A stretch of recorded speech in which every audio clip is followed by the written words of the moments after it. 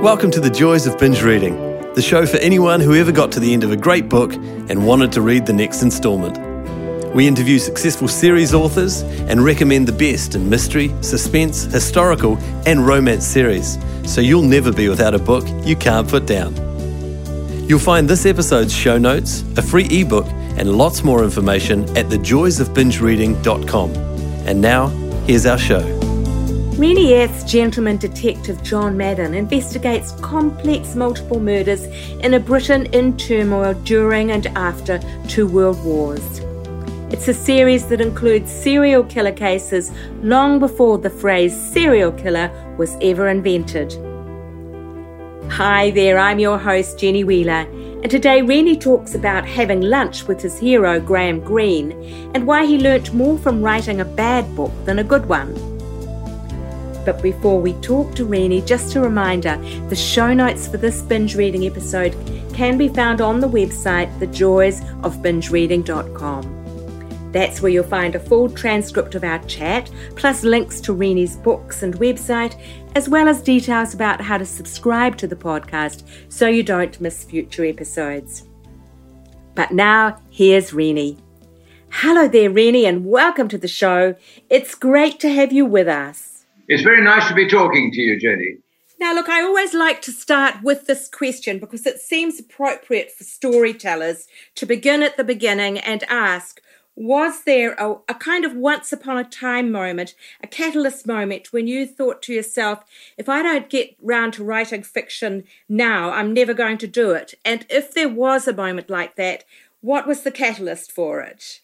Yes, that's an interesting question. Well, I actually always, I think, wanted to write fiction. That is, when I was at school, I thought of myself as one day being a writer, but I hadn't got anything to write about then. So I went into journalism and had actually a very interesting first career. I worked in various parts of the world, but it was when I got to Vietnam. I was working there for Reuters, and I'd done a stint there, and then it was a matter of either staying with Reuters and going to some other possibly interesting place, or looking for a job for a newspaper on the newspaper, or doing what I'd actually wanted to do now for some years, write fiction. So I quit Reuters and went to Crete, of all places, where I had some sort of connection, thinking I would write a book there and see how it went. And that's how it actually started. The book I wrote there actually was no good.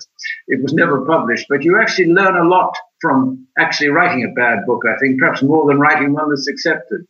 But that's what actually got me into writing. Yes. Yes, and was it anything to do with your post in Vietnam that sort of made you think, I want to do this now? Not at all. Only in the sense that I felt I'd had some very interesting stuff to cover. I'd been in Washington during the Kennedy years. I'd been in Cuba and I met Castro, did all those sorts of things. And Vietnam was a big story. I just wondered if I hadn't actually at that time done the best kind of stories there were, and did I want to hang on, or was this a moment to sort of break off and write fiction? So, but it wasn't anything that happened to me in Vietnam, no. Okay, good. And then, I don't know if that first book you wrote was a historical crime thriller, but that's the area that you now seem to have settled in. What made you choose that particular genre? And I wonder if you actually object to being thought of as a genre writer. No, I don't mind being thought of as a genre writer, and I didn't actually sit down with the idea of saying I'm going to be a genre writer. I got very interested in the First World War. I'd read a lot about it. And I just got the idea of, in fact, doing it actually came as a two-pronged idea. One, to actually write a story set around that time involving a man who'd been in the war and come out of it. And the other was to, serial killers have been very popular in fiction. And I thought, how about doing a story about a serial killer before that term was actually coined and people didn't really understand it. And so Madden and his superior, Chief Inspector Sinclair, have to figure out what's going on. I thought it was a nice challenge to take on. Yes, exactly. And you have mentioned on your website that there was a scrapbook in your family that was left behind by an uncle who was killed in World War I that also helped to feed into that inspiration for River of Darkness. Can you tell us a little bit about that? Yes, I can, actually. He was my father's elder brother. They were both in the war. My uncle, who had my name, same name as I had, Rennie, was was killed in the war, and my father was captured. And the thing is, the telegrams are sent to their parents. This all happened in the same week. So my grandparents had two telegrams. One of them saying that their elder son was dead, and the other that their younger son was missing. Can you imagine what they must have felt then? Anyway, they put together a terrible, yeah. Yeah, they must have felt terrible. And this was common in England. This wasn't just it wasn't just them. They put together a scrapbook which was very touching. There was old photographs of my uncle, who was rather who sort of liked amateur dramatics, who was something of a joker, very good cricketer at school apparently. And there were just these very touching family pictures. There was a letter from his commanding officer saying, "Oh, we like Rennie so much, and he was such a good chap." He'd actually spent 2 years in the trenches and survived, and came out with his nerves, I think, in bad shape. But there was such pressure then to sort of do your bit that he volunteered to be an RAF observer, and and his plane was shot down and he was killed. That's how he died.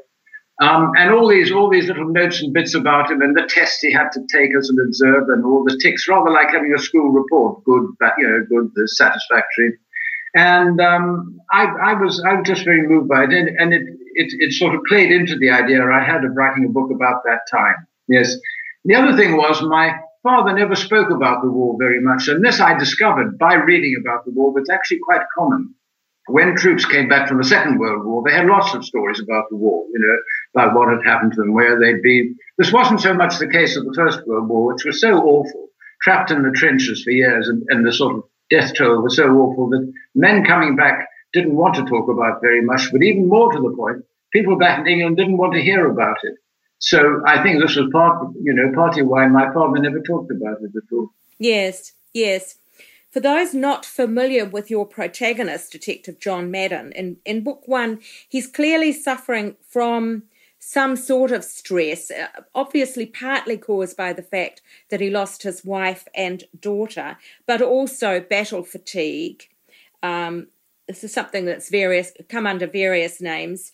But I wonder if your experiences in Vietnam had also made you a little bit more sensitive to that whole area of whatever you call it, post-Vietnam syndrome, or... Yes, I see what you mean. No, I don't think so, because that thing in Vietnam, the PTSD, it only came up sometime later. I would say quite early on in the conflict, 65, 66. All the American forces arriving were in fact very fresh and new. I think the sort of elite divisions arrived first, the Marines and the airborne thing, and that aspect of the war didn't arise then. It came later. So the answer is no, it didn't really have any effect on me. I was really referring to books I'd read about the effect on men who'd come back from the First World War. And even at the time my book is set, 1923, there were still thousands of men in hospital being treated for the after effects of what was called, as you know, shell shock or something like that then. Yes. And Madden was one of those cases, but he hadn't needed to go to hospital. He was a very strong man, strong-willed, but he was in bad shape until he met Helen, who was, as you know, instrumental in sort of helping him and curing him. Yes, yes. And then the next book in the series jumps forward 20 years. Actually, no, Jenny, you're wrong there, 10 years. 10 years, okay. It's 23 to 33. Oh, that's right. It jumps forward to 33 years. That's right. So it was set between the wars as fascism is on the rise. That's also breaking with the kind of genre trope where you have a detective who then is set in his setting and just takes the next case. You change his circumstances entirely. He's now left the police force. He's married to Helen. He's a gentleman farmer. So you've got a really different setup for the second story, and that kind of carries on right through the whole series. That was an iconoclastic approach, really, wasn't it, to genre fiction? Yes, it was. I wanted to do something different. I think the sort of series of detective stories, some of them are very good, of course, but you tend to think that they sort of tend to live rather in a bubble. It's another case for Inspector so-and-so, and then they sort of go through rather familiar routines. I wanted to place these books in a different historical context each time. and of course tying in the second book with the rise of fascism and all Madden's hatred of war coming to his mind again, and he thinks about these things. And then during the war, when he had to go into the Home Guard for a bit, but hated putting on uniform, I was playing on that sort of trope all the time. Yeah, but I like the idea of also looking at the English class system, English society, how people behaved, and of course it changes during the books as they move on. Just as an aside, have you spent much time yourself in England? Yes, I have been. Yes, I have spent quite a lot of time. I actually went there from South Africa and worked in London for 2 or 3 years before I went abroad for Reuters. And then when I came back, I spent time in England. Yes, I know England quite well. And of course, I read a lot about, that period that I write about was the period covered by books I read as a boy at school and later. So in some ways, it was very familiar to me. Yes. Now, there are now 5 Madden books, but they each reflect quite a different social context and can be read as a standalone work. I get the feeling that you very much enjoy having that bigger canvas to play with. Is that perhaps the journalist at work? Possibly. I hadn't thought of it in those terms, but I was always interested in that. I'm interested in society, and if you write about England, especially during those years, you can't get away from the class system. So it's always the backdrop to my plays. To my books. And the thing is, in those books, the important thing is to think about how people talked to each other at that time, how they spoke to one another, which is very different from now. As you will have noticed, my books are entirely free of 4-letter words because people didn't use them very much then, and they certainly never used them in front of women.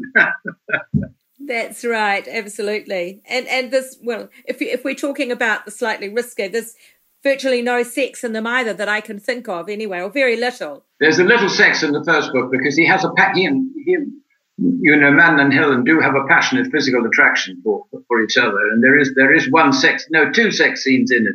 Other than that, I didn't have any sex scenes. I didn't want to put them in. I think they're by and large unnecessary these days. If people want sex, they can go online and look at porn.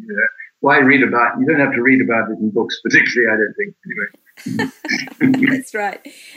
So you started out, with an idea of a trilogy or just a single book? How did it evolve? It's very interesting. I started out with the idea of a single book, but when I finished it, I realized I had much more to say about Madden and Helen. I didn't want to leave it there.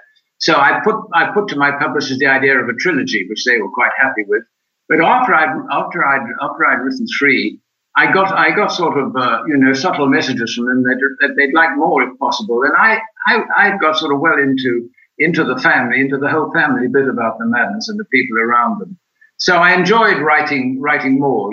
I don't know how much longer they'll go on, to be honest, but I have got another one coming out, which is finished and in the hands of my publishers now.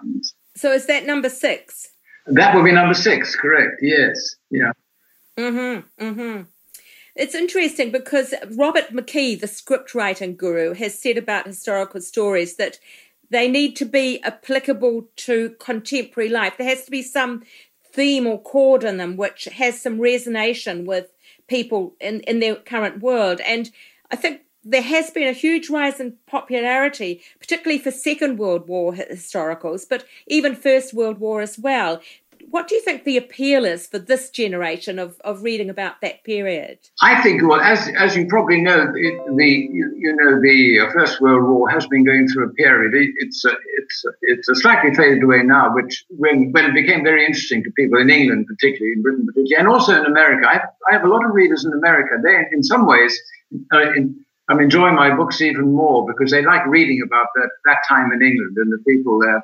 I don't think I don't entirely agree with Robert McKee's thing. I think the situations in your book have to be recognizable to people today. They must understand what problems the people faced then, how they had, how they confronted them and how they relate to their own lives. I think that's important, but they don't necessarily have to have a controlling idea that's reflected. I don't know. It's a form of words. Perhaps I sort of partly agree with them. Yes, I really try to set these people in the context of their own lives and show them dealing with their lives with problems that are not that different from problems today.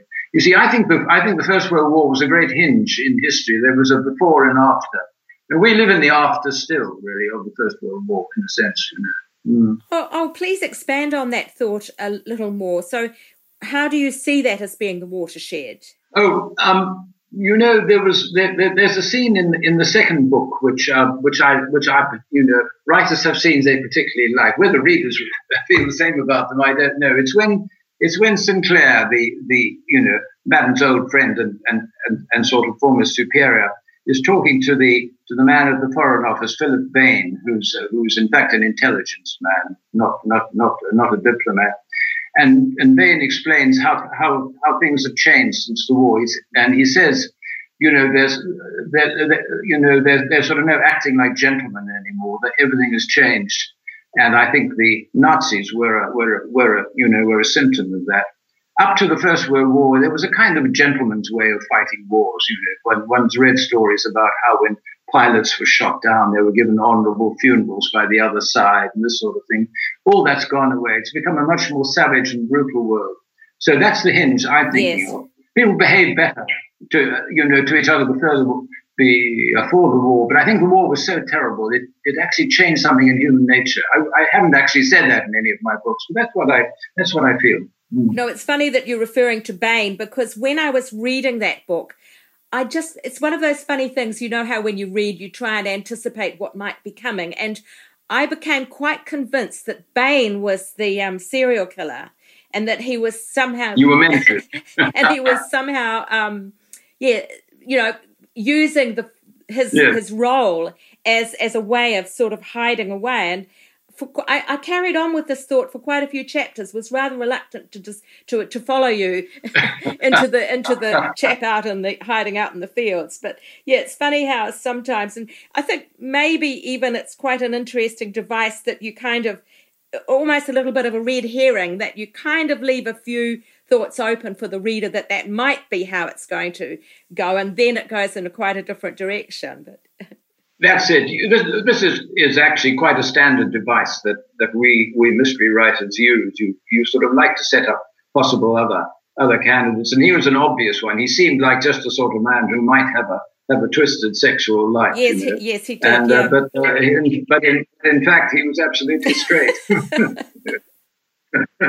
That's quite fun to do that, actually, and then you sort of pull the rug from under the reader's feet. Yes, that's right. Yeah. So, how do you see Madden as having evolved over the series? I mean, in book 6, what age has he got to in book 6? I've always been careful about the age. Let me work it out. I worked him out in sort of early 30s after finish. So in book 6, yes, I'm now in 1952. So that's 30 years. Yes, he's in his early 60s. I put him about 61, 62 yes. now.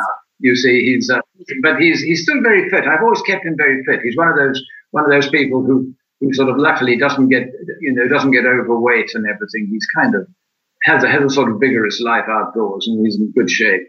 The old chief inspector is getting quite old, and he in this latest book is really feeling his years. I use all that about how you feel, and of course I like having the younger people in the books too. I like the daughter. I use her quite a lot, Lucy, who's probably like her mother was when she was a young woman. That's to say, very willful and strong-willed and wanting to do things her way. And it's I can play it well against Madden, who adores her, of course. And there's putty in her fingers one way or another. Yeah. I can tell just by the way you're talking about them that you really enjoy these characters. Yes, I've enjoyed them very much writing about them. They become real. The thing about writing is that you become these people start filling your life while you're doing the book, and they become almost like real people. They're in a way your company, and you wonder what they're going to do next. You're sort of not always sure, and you have to sort of see how the story evolves. Yes, that's right. Look, turning from specific books to a wider look at your career, has there been one thing you've done more than any other that's been the secret to your success as an author? I can't. I really don't know how to answer that, Jenny. It's I think that I write. As you know, my books have a slightly old-fashioned tone to them, and that's quite deliberate. I wanted them to sound like the kind of books that might at that period by a writer, rather than to give them a sort of modern sound at all. So I can't think of any single reason why I think people like reading about periods of history that are quite recent, are quite recent and can relate to. Mind you, they also like reading about earlier things. I, for instance, love Hilary Mantel's books about the Tudors, Henry VIII, and I find them absolutely engrossing and wonderful. Yeah. Yes, and even, I mean, I've just in the last few days become aware, I don't know if you know an author, Lindsay Davis, who's done a series of mystery novels set in ancient Rome. She's got this hero, Falco. Yes, I do. I've actually met her once or twice, I think, and I read 2 or 3 of the early books and really liked them. I haven't read any more, not because I went off there. I just, there are so many books to read. You can only read so many. But I think she's very good. Yes, that's right. So I must say that I enjoy being able to jump back to a period like that as well. It's really fun. So they, have to be done very well, as she does, to actually make them work. Some of the ones pushing detectives back in the old days don't work very well for me, but those do. Those work very well. Yes. And you mentioned earlier about some of your postings with Reuters. And I mean, I was just starting out in journalism in those years, and it seemed to me to be just the most amazing thing to be in Washington during the Kennedy years, or to be in Saigon at the start of the Vietnam War. Have you ever been tempted to set novels in those periods and actually draw on that personal experience? No, I haven't actually. One of the reasons is I think if I did it, I would do it in a Graham Greene-like way, who when I was a young man was my actual hero writer. I can tell you about that in a minute if you like. Yes. I wouldn't do that. I think you have to know another culture really well to set a book in it. For instance, I wouldn't set a book in America, though I know America quite well from my movie, but I wouldn't do that because I think I'd get so many things wrong. What I have done a couple of times, what I'm doing in the book I'm working now, which is not a modern book, is bringing in a young American to Britain, London, and seeing the way she reacts to being in a country which is both familiar and not entirely familiar with her. I think you can do it that way, if you see what I mean. But I'd be very hesitant about actually setting any books, even though Green did them brilliantly. But he always did them in a certain way with the wonderful characters he had, who were always fighting with God in one way or another. Yes. Yes. And nothing that would be based in South Africa from your... No, I wouldn't. I left it a long time ago. I don't know the country well anymore. I just decided I always wanted to escape from South Africa. There was a kind of dead hand in life there. I lived during the apartheid times there, and I didn't. I felt this was not where sort of real life was going on. Of course, it was in a different way. I just wanted to get away, and I got away. And I sort of go back to visit. I have to see my sister and members of my family quite regularly there. But no, I couldn't write a book set in South Africa now. I'm far too much out of touch to do that. Yes, that's probably one country that has changed hugely in the last 40 years, utterly, probably unrecognisable. It is. Well, it is unrecognisable. I like the way it's unrecognisable. I like the way that now, Johannesburg. I don't like Johannesburg at all, but it's buzzing with sort of energy, and it's lovely to see all the mixing of races. This is one of the things I like about London now. When I first went there, it was almost a lily white town. There were blacks around, but you didn't see them very much. Now, if you travel the tubes in London or anywhere, it's what a mix of ethnic mix it is. I love it, actually. I think it's terrific.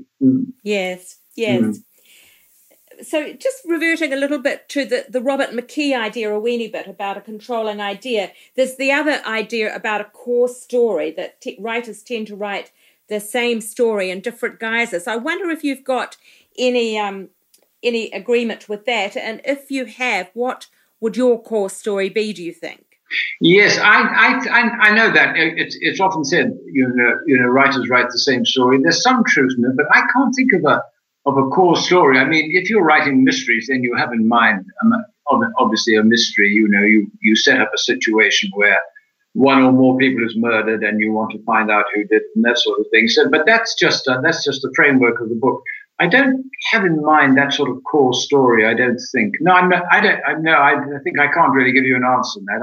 I don't feel I have that idea really. Maybe something like that. justice somehow is always found in one way or another, that people get, I don't know. I'm not so sure about that. I mean, I'm not sure justice is always found. I don't think, I think there's the law, and then there is justice, and the law doesn't always reflect justice. I don't think. I think justice is something else. Yes. Madden has in fact a horror of violence, and the interesting thing about him as a character is that, as the chief inspector points out in this last book I've written, he's talking to his daughter. He's talking to Madden's daughter and saying that, of course, your father was a tremendously good detective, but he hated actually anything to do with sort of violent death and everything. So for him, there was always a tug in different directions. That to my mind makes him interesting. Yes, yeah. The series is called The Joys of Binge Reading because I was taken by this idea of how we are so attracted now to the instant gratification thing, and people buy digital books online and read a whole series over a week in the same way that they consume Netflix on TV. I don't know if you've ever been that sort of binge reader, but what are your reading tastes, and are there people that you might have binge read in the past? Yes, I wouldn't say it was binge reading, but I sort of have. I absolutely have had favourite writers in the past. As a child, my absolute hero was Kipling. The Jungle Books were my Bible. I thought they were wonderful. He also happened to be a terrific writer, Kipling. So that was a good start. As I got older and sort of grew up and went, finished school and everything, I became a great fan of Edwin Waugh's books. I loved them. I read them all. And I read them all several times. I think he was a superb writer, even if he was a peculiar man. And then I moved on to Graham Greene, and I would say Graham Greene is probably the writer I admired most for the longest period. I thought he was a storyteller, and as a way of describing place and character in the most economical way, he was a complete master. And if you read, I don't know if you read him at all, Jenny, but if you read him again now, some of his best books, you'll be amazed what a good writer he was. And when I first went and wrote my first book in Crete, I think it was kind of very Graham Greene kind of thing. I had to get him out of my system, and I managed to do that with this book. I've never been tempted into that again, but I thought he was a wonderful writer in his way, and that's nothing to do with his views about religion, which were less interesting to me. It was just as a craftsman, I thought he was terrific. I managed to meet him once and have lunch with him, but he was very, and we talked about Havana, because of course Our Man in Havana is a lovely book, as he said there. And we talked a little bit about Havana, and I'd been there, but I couldn't really get anything out of him much. But anyway, that's my Graham Greene story for you. As I say, I like Hilary Mantel very much, and I was a huge fan of Penelope Fitzgerald. I thought she was the best writer in England when she was alive. Alas, she's no longer with us. But as I grow older, I read less of modern fiction. I read quite a lot of biography and history, and I reread a lot of old books, classics, and other books that I'd liked in the past, because I think it's quite a feature of growing older that you do this. Anyway, that's my reading. Great. Yes, look, I read Graham Greene so long ago that I have really almost forgotten, so it would be great to go back to them. Do tell us just about the circumstances of that lunch. How did it come about? Well, it's very peculiar. I have a cousin who was an actress married to an agent, and the agent had got the rights for one of Greene's last books, which was called The Honorary Consul. It wasn't one of his best, incidentally. He got the movie rights through a director who knew Greene well. And needless to say, I made some money out of a book I wrote years ago called Snatch. It was bought for a movie. So he asked me if I could lend him some money to get hold of the script, which I did unwisely. Never lend anyone any money for buying movies. You never get it back. And he said, "What can I do in return?" I said, "Well, I'd like to have lunch with Greene." So me and the director, whose name was Peter something, I can't remember. We had lunch in Soho, and there was Graham Greene, very tall, rather elegantly dressed and unusually dressed, somewhat silent. You couldn't get much out of him. But anyway, I had lunch with my hero, so there it is. That's wonderful. That's wonderful. Circling around from the beginning again, at this stage in your career, if you were starting out all over again, What, if anything, would you change? Not much, I think. I wouldn't have started writing fiction earlier than I did because really I didn't have anything to write about. I think you have to learn a bit about life and experience it a bit before you can, if you're thinking of writing about fiction. And I think being a journalist does actually get you around the world. And you meet some very interesting, odd and unusual people. I mean, I could tell you about how I was taken to a baseball game by Castro, but I won't bore you with that now. But no, that sounds great. Yes, and things like that. And you meet a whole lot of different people. What you want to be if you're a writer, I think, is you've got to be curious, always curious, and you've got to be a good listener, and of course a good observer. But all those things also have to do with being a journalist. But in fact, writing journalism and writing fiction are two very different things. And I had to, as it were, unlearn the craft that I'd learned as a journalist and get into the business of writing fiction, which is very different. How would you, in a nutshell, explain the difference in your experience? What was the difference that you had to take an approach between your journalism and your fiction?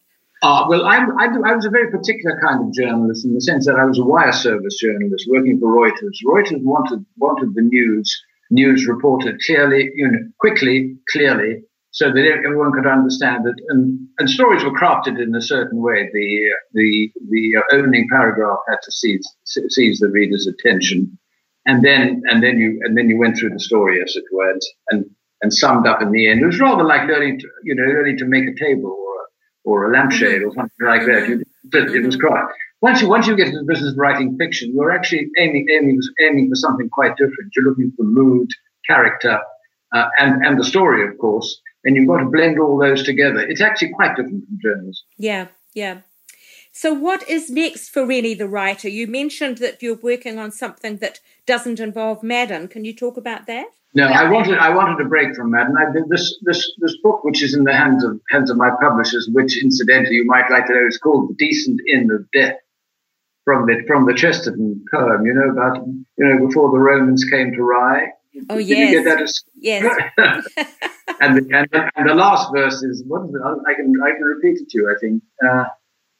My friends, we will not come again to ape an ancient rage, or stretch the folly of our youth to be the shame of age, but walk with clearer eyes and ears this path that wandereth, and see undrugged in evening light the decent inn of death. Terrific. It refers to age, growing older and everything, which is not to say that either Madden or Mr. Sinclair necessarily die, but it's sort of getting over, yes. closer to the end. Yes. Sorry, what was your question again? So the one that isn't about Madden, it isn't about Madden. Yeah, this is one is actually contemporary. I wanted to do a contemporary book, slightly prompted by the idea that the world is so horrible at the moment, at least the people running it, that I ought to try and write a book that was of our time and everything. And I had an idea in mind for some time and put it aside because I couldn't get I couldn't find what Hitchcock used to call the MacGuffin. The thing that set the story going, which is either a murder or a diamond just stolen or something like that. And then I got the idea of the MacGuffin, which I won't tell you because it comes at you just because as the book is going, you actually don't learn what it is for until you're quite well into the book. So I won't tell you what it is. No, don't. Perhaps you read it one day and you'll find out. I think you're very brave to write contemporary. I mean, I've just been doing some historical mystery fiction, but I'm a bit scared about trying to do contemporary because even at my stage, I'm not so confident about how to write much younger people with the way that they use social media and all the rest. It's a world that is quite hard to reach back into, isn't it? You don't have to tell me. It's one of the reasons. I'd forgotten to tell you that. One of the reasons I wrote back in time was because I realized that the technological change and behavior among people prompted by social media and everything is so quick now that by the time you write it, it's out of date and everything. So I've stayed away from it completely because I'm older and B, part of the word's a complete mystery to me. But I thought of a way of doing this book, of actually avoiding that. People have smartphones and all the rest of it, but actually staying away from social media and everything by actually devising a different plot. But I'd actually take your point entirely. I have stayed away from it for that reason too. And if it doesn't work, this book, I shall probably I shall probably sit down and write another Madden.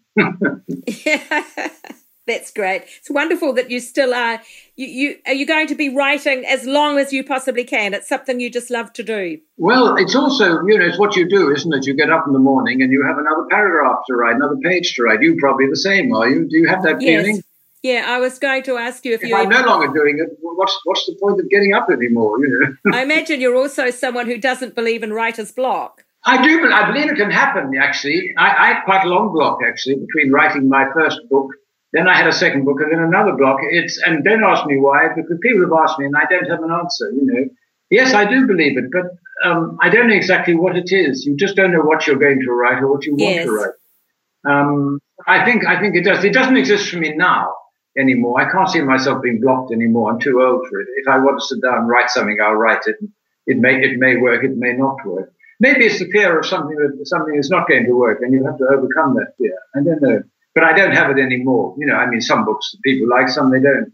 So what else? That's the way things are. Yes. I'll keep on writing as long as I can. Wonderful. So you did mention before we started chatting here that you're not really one for social media yourself, but if people want to follow you, they can go to your website, can't they? Yes, they can.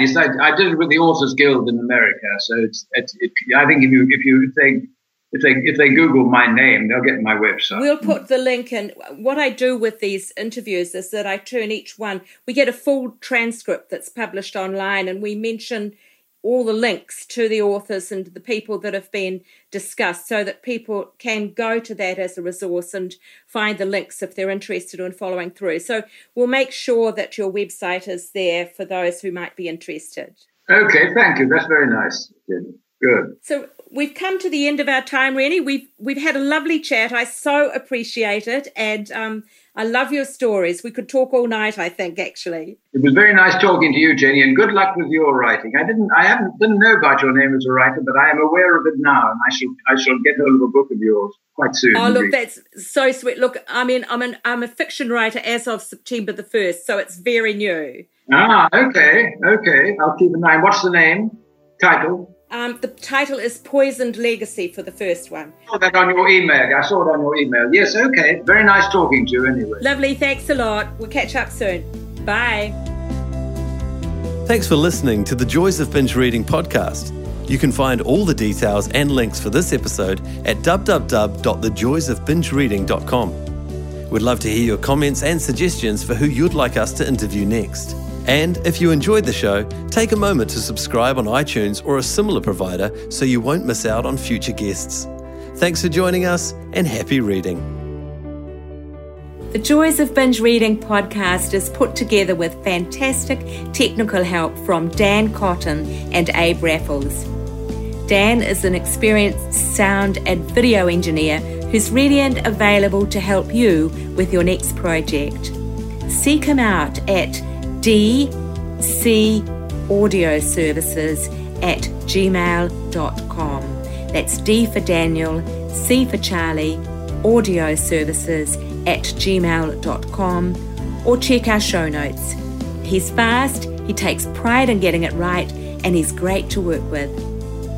Our voiceovers are done by Abe Raffles, another gem of sound and screen. Abe has 20 years of experience on both sides of the camera/microphone, as a cameraman director and also as a voice artist and TV presenter.